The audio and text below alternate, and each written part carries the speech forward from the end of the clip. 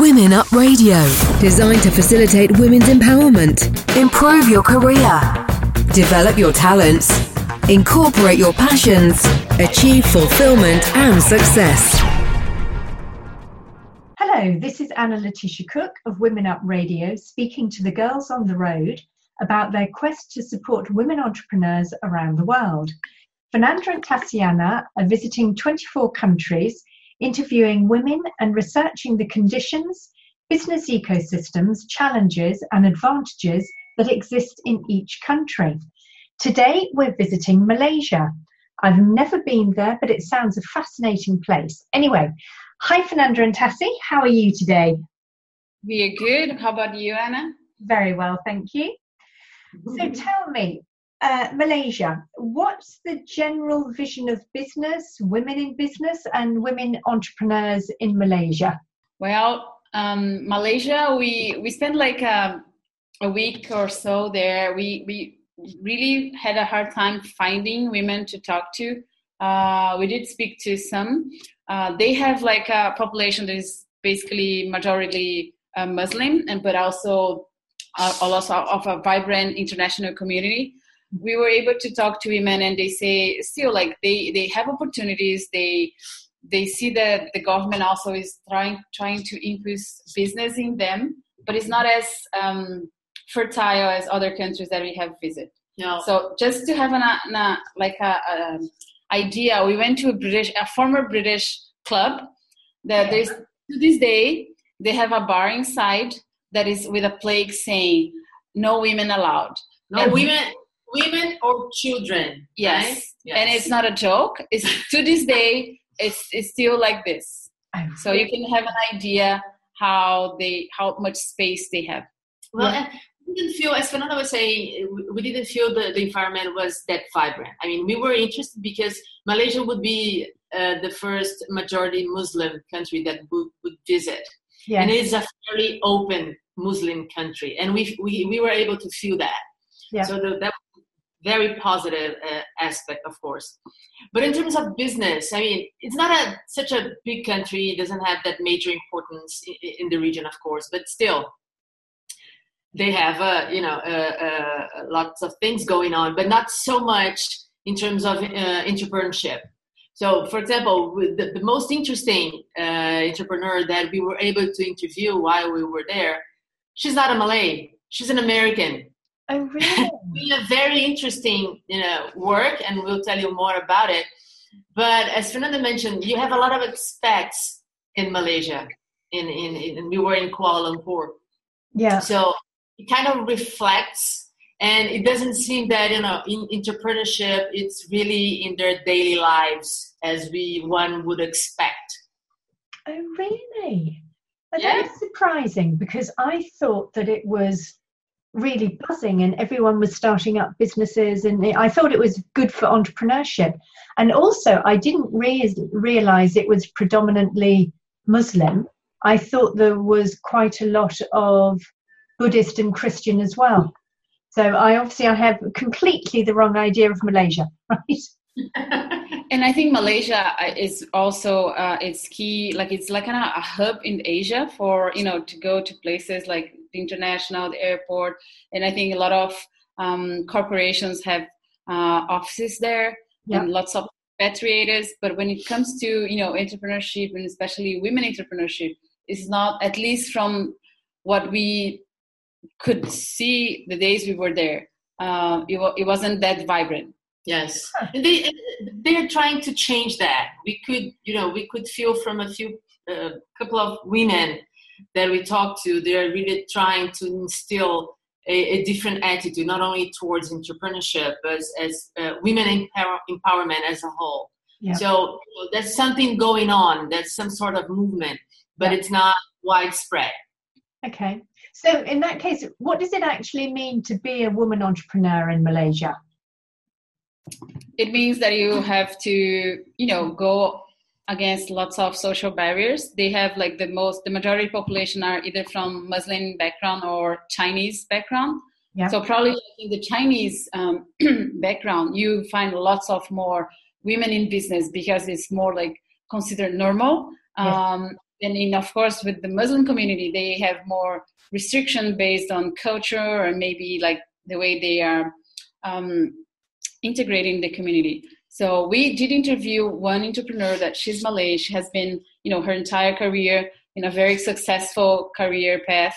Once she reached about like 50 something, she decided that it was time for her to move on and open her own company. It's still in the same business, but with like a social connotation. So she did build a company, but instead of having all the profits, go to shareholders and people who work in the company, they paid every single employee and they pay well, but then the profits are invested in some kind of initiatives that will be furthering some social enterprises. Yes. Yeah. I think what was really interesting regarding this story is because how late, let's put that in perspective, of course. Late in terms, she had a very successful career in a multinational company. And then she decided, you know what? When most people, I would assume, would think, you know what? I'm going to stay home. I'm going to do something. I'm going to travel the world. Then she decided at 50 plus to start, her own business. So this is a great role model, I would say, because I think there are so many women that when they reach that age, unfortunately, they think they're kind of done. Like, I'm going to dedicate myself to other activities, but not be, as productive as they used to be, which is a mistake, which is a pity because you have still so much energy. And she certainly showed that to us. Yeah. I agree, because as I'm one of the over 50s, I think we have far more to offer than any of you younger ones. Yeah, that's true. You have experience, you have lots of connections and, different backgrounds.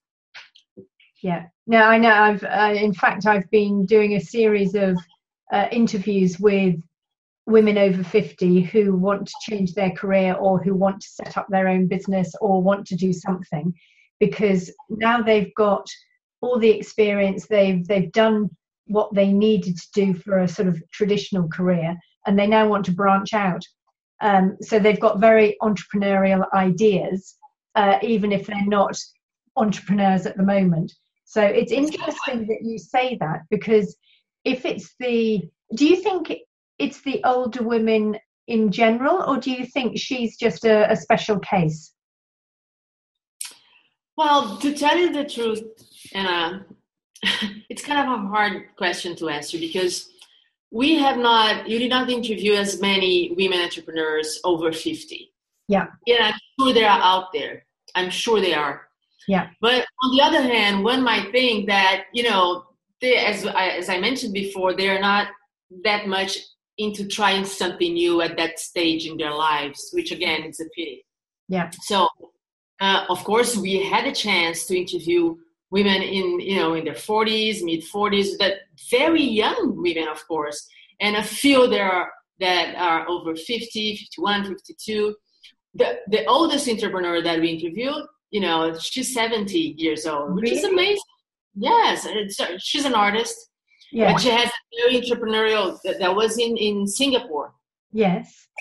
A very entrepreneurial attitude, and she's full of life, and it was a great story. But again, she was the only one, and I'm afraid there are not so many at their age, at this age, right there. Yeah. Okay. Unfortunately.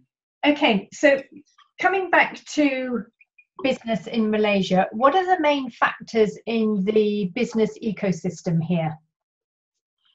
I think in Malaysia, they are, as other countries, the government also is trying to put in place initiatives to help entrepreneurship. There's an institution it's called like Magic.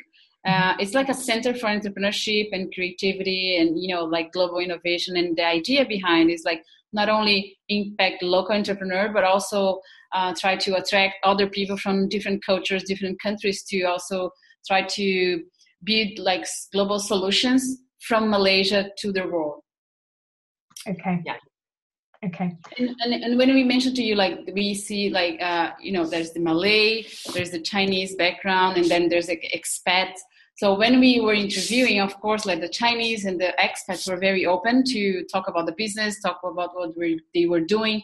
But the Malay, they were also, the women were open to talk to us like in private.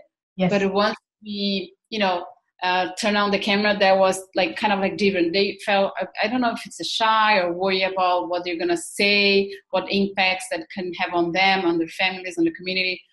So we were able to grasp a little bit, but it's not like we didn't have the same opportunity as in other countries to go deep in the conversation.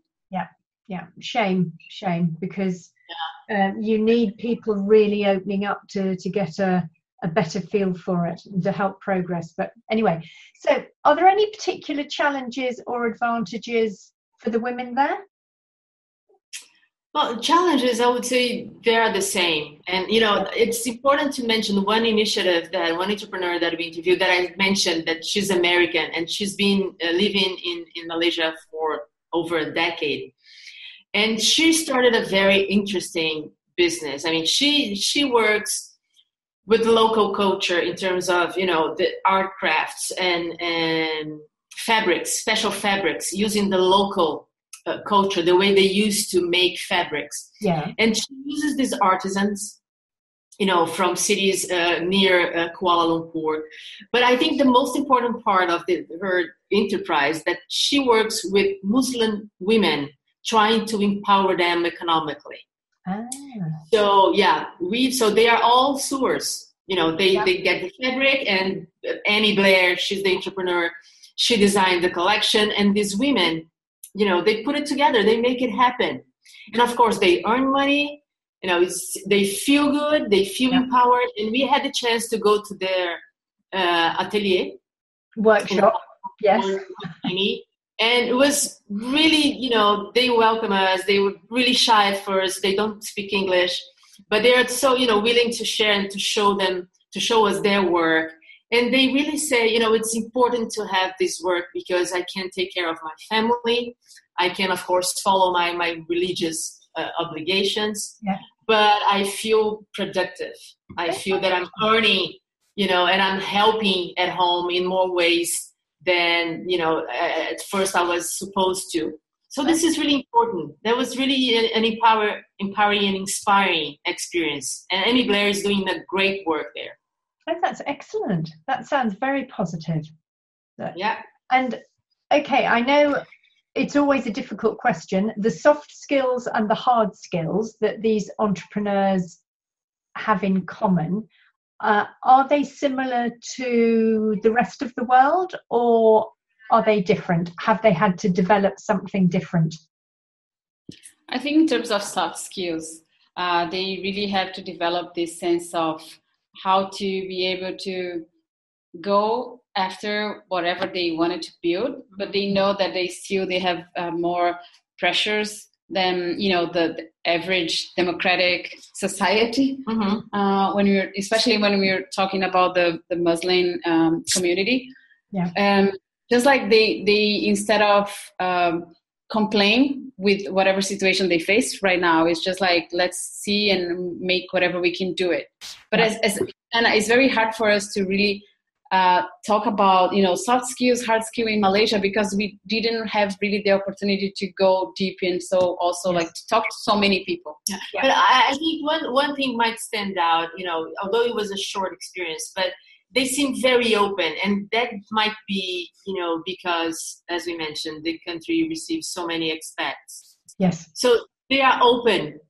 They are open to listen and to participate. At least that was the impression that we got from the interactions that we had, and that might explain like why initiatives like Annie Blair is doing with these Muslim women are working so well. Yes, because they could be live in an insulated way, not having the will to interact with people from other cultures, other countries. So I think this is a very powerful soft skill to be open to the different, to other cultures. So that goes in their favor.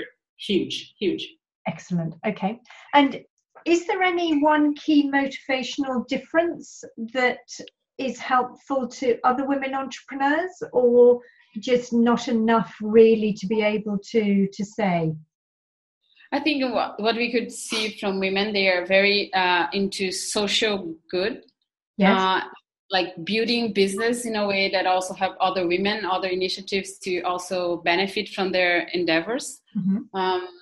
Not only like the Julia Chong that we talked to, and Amy Blair, and also journalists that we interview, they say that in some way women are also trying to help other women to be more independent or be more open about the way they live.